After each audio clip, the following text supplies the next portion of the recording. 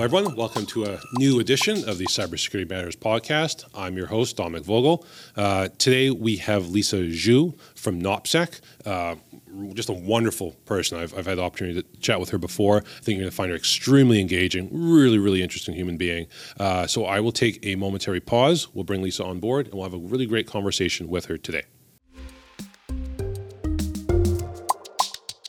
Lisa, thank you so much for joining us on the Cybersecurity Matters podcast. How are you doing today? Excellent. Thank you for having me. We're really excited to have you on board here. And one of my favorite people in the world, Holly Hitchcock, she brokered the introduction here. So I'm really glad that she did. And I want to be chatting with you today, Lisa. I thought maybe we could start with you sharing a bit about your personal narrative, your story, what's unfolded in your career to date. Awesome. Happy to do that. Thank you for having me. So I've been doing this roughly about 2 decades. I started my career at Andersen Consulting and helping large enterprises building a security program, deploying people, implementing solutions, and then driving a security outcome. So the idea of starting NOPSEC is really, come twofold. One is a customer came to us saying, is there a better way we can automate? Today we got our Nessus scan, we have hundreds of pages. We're suffering from this manual process. Is there a better way you can give us more intelligence, drive to remediation? And then the other part is really happening, translating the offensive expertise into something more of an automated process. Our team had years of experience doing pen testing, red teaming, and in their eyes, certain vulnerabilities are vulnerable, others is false positive. But how can we codify those offensive expertise into the product and then leveraging algorithm, machine learning to make a more actionable recommendation for customer? Especially in our environment, we have a shortage of security talents. You want to really engage them, focus on the research analytics instead of Excel spreadsheets or triage. So here we are, and we launched our product, and the Forrester named us a leader in the Forrester wave, and then that's all part of the history. Well, wonderful. Thank you for sharing that, Lisa. And you were mentioning about your company, NOPSEC there, and sort of the part of its origin story. So today, in terms of who does NOPSEC serve, and who are sort of your ideal customers in terms of who NOPSEC can help? Yeah, great question. Our ideal customer profile is enterprise customer in the regulated compliance verticals such as financial healthcare, have the challenge of triaging the data coming out of the vulnerability scanner, looking for a solution to aggregate multiple data sources, prioritize remediation, and automate the workflow, really delivering better automation, visibility, and metrics for the various personas within enterprise. I really appreciate you summarizing it that well. That's extremely well put there. And in terms of just maybe broad from a vulnerability management perspective as well, you're saying how just organizations that have vulnerability management platforms that they're often just drowning in data, and often they don't have the resources to deal with it. I mean, there's a lot of human power to have to deal with it. Like you're saying, the need to automate it. Do you find that there's different levels of maturity when it comes to organizations that have vulnerability management platforms? Do they maybe take more of a tech-centric approach and haven't built the right processes around it? I'm curious to sort of what you've seen with your clients to date. Interesting question you asked, all of above. If you think about the evolution of the vulnerability management, it started with a vulnerability assessment, running a scanning tool, analyze what are the potential vulnerabilities. So what is a truly management? You have to take multiple dimensions in the maturity program. Is there proper governance in place? Do we have a proper scanning cadence, patch cadence, other processes? What are the metrics we're looking at in terms of the SLAs? Do we have the proper staffing to support that? And then holistically, you can look at the program. So if you ask me what's today in the market, I think overall the market is still relatively immature. A lot of folks are still focusing on the basic blocking and tackling, running scan, chasing celebrity vulnerabilities. So we give that term, celebrities, right? There's a lot of newsworthy vulnerability, but how much real risk it presents to the organization? That's a question mark.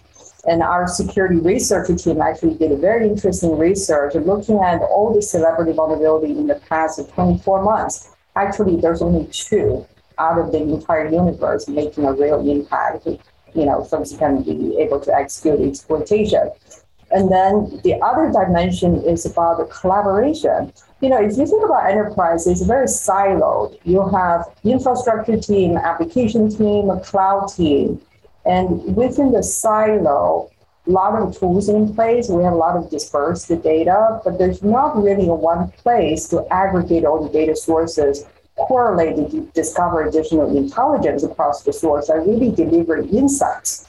For example, we talk about vulnerability management, but a lot of times we're dealing with end of life of softwares. So do you think it's really a VM problem in terms of the root cause? Actually, it's really driven by business decisions, right? Certain assets we need to retire. Do we really need to keep those assets and continue exposed in the scanning cycle and then chasing the tail? So we will hope to bring more actionable insights, the things exposed the unknown for customers to have a better understanding what's their posture. I'm curious too, when we're talking about vulnerability management and how that goes hand in hand broadly with patch management as well. So organizations that let's say they're mature enough to have a vulnerability management program, what's sort of the maturity of their patch management approach or patch management program? Are they fairly robust with that? There's certain areas where maybe they're doing better. I know there's some organizations that struggle with third-party application patching as an example. I'm just curious to, again, what you're seeing with your customers. Yeah, we definitely see customer mature. We hear customer asking more for better prioritization, contextualize all the data customer collecting. It used to be Patch Tuesday, right? The entire program is driven based on the patch schedule. Now customers start to ask, how can I make a better decision based on the context? Is this a critical asset? We have 1,000 of users tapping into certain systems. What are the threats perspective? Are there active ransomware malware out there? We could get exposed. And what are the existing compensating controls? We deploy a lot of the security tools. Do we really need to have to fix this right away? Or is it based on the contextualized risk and prioritize what really matters the most? I'm still that term celebrity vulnerability just circling in my head now. I'm pretty sure I'm going to have to. We trademark that. That is such an awesome term. Really appreciate what you shared so far, Lisa, and maybe just to take just a quick pivot into another area that I wanted to talk to you about is, I guess, broadly around diversity in the cybersecurity field and industry. You say that you've been in the field 2 decades, and I'm approaching 15 years. And I know one of the first things that when I went to my first conference 15 years ago, I thought, wow, there's a lot of middle-aged white guys here. And, I think we've seen some improvement from a diversity and inclusion perspective. But I wonder if you can walk me through, where are we right now in terms of industry, in terms of being accommodating and welcoming and championing more females and having greater diversity in the field? And where do we need to go from where we are today? Yeah, I think we have a couple of problems we have to solve. One is in our industry generally still, male dominated. And we actually did very interesting research. We looked at how many companies are out there in the last 24 months. They raised more than $1 million. So there are about 654 companies. And out of that, there's only 20 companies are led by a female leader. So it really looking at 3% of all the companies out there in cyber continue to grow, but it's very limited exposure, from a DEI perspective. I think our main problem, one is execution. So everyone talk about it. It's a board topic. Execution is how can we translate that into hiring, recruiting, retention, and then promote internal growth.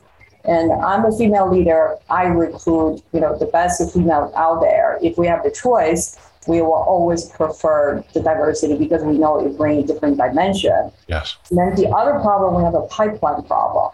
Cyber, we didn't have an industry discipline 15 years ago. Now you start to see education, college education in the cyber. But then how about further along the pipeline? How about high school? How about, elementary school? We need to start to educate kids or teenagers what is important about cyber. We're living in the digital world.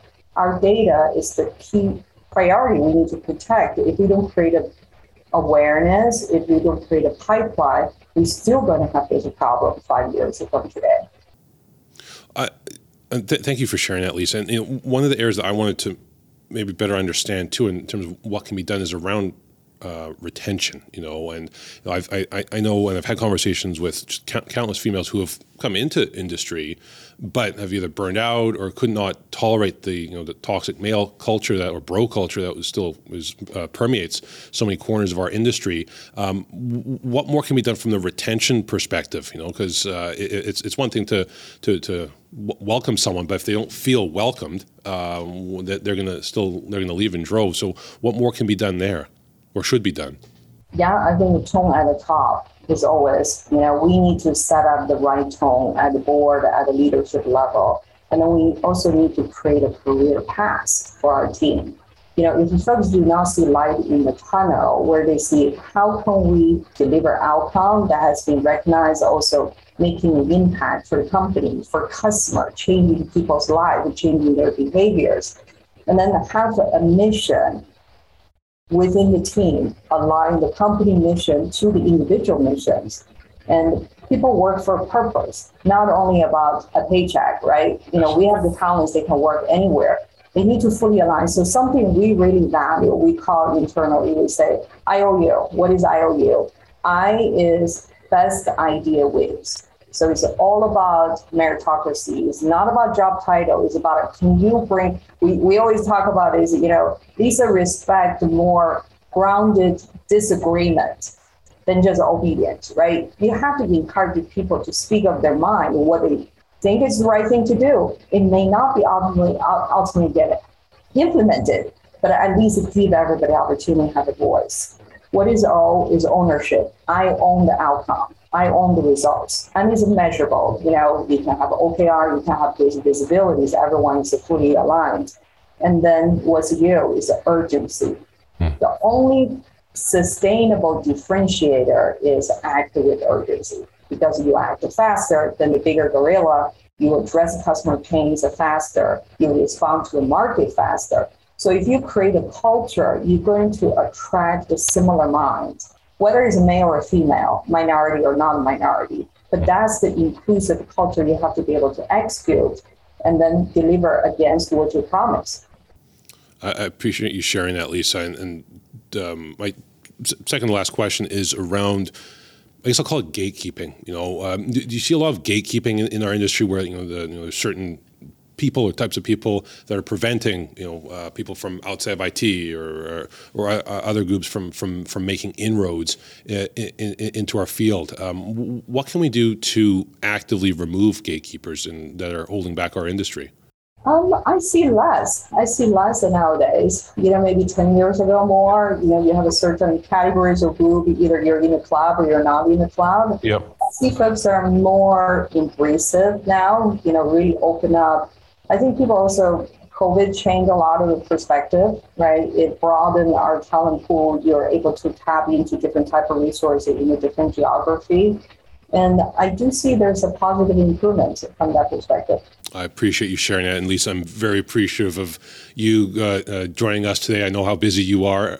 One last question for our viewers and listeners who want to learn more about NOPSEC. Where's the best spots where they can go to learn more about you and your organization? Yeah, they can follow us on LinkedIn, on Twitter. You can also come to nopsec.com on the website. And really enjoy an opportunity to chat with you. Thank you for having me. Amazing. Lisa, thank you again so much. You're welcome back anytime. Lisa Zhu, everyone, thank you again, Lisa. Have a wonderful rest of your day. And I will take a momentary pause to wrap up today's episode. Really want to thank Lisa for coming on the podcast today, and also want to thank Holly Hitchcock for connecting me with Lisa. For many of you who don't know, Holly actually has sent us so many incredible guests over the past few years. So Holly, I want to give you a special shout out because I don't think I've ever given you a shout out before on the podcast, but thank you as always for supporting us and supporting the podcast with such terrific human beings and terrific guests. And of course, I'd be remiss not to thank our loyal listeners and viewers who join us each and every week. If you did happen to miss a previous episode, do check out the Cybersecurity Matters YouTube page and or check us out on your favorite podcasting platform. Till next time, be well, be safe, and we will see you again on the Cybersecurity Matters podcast.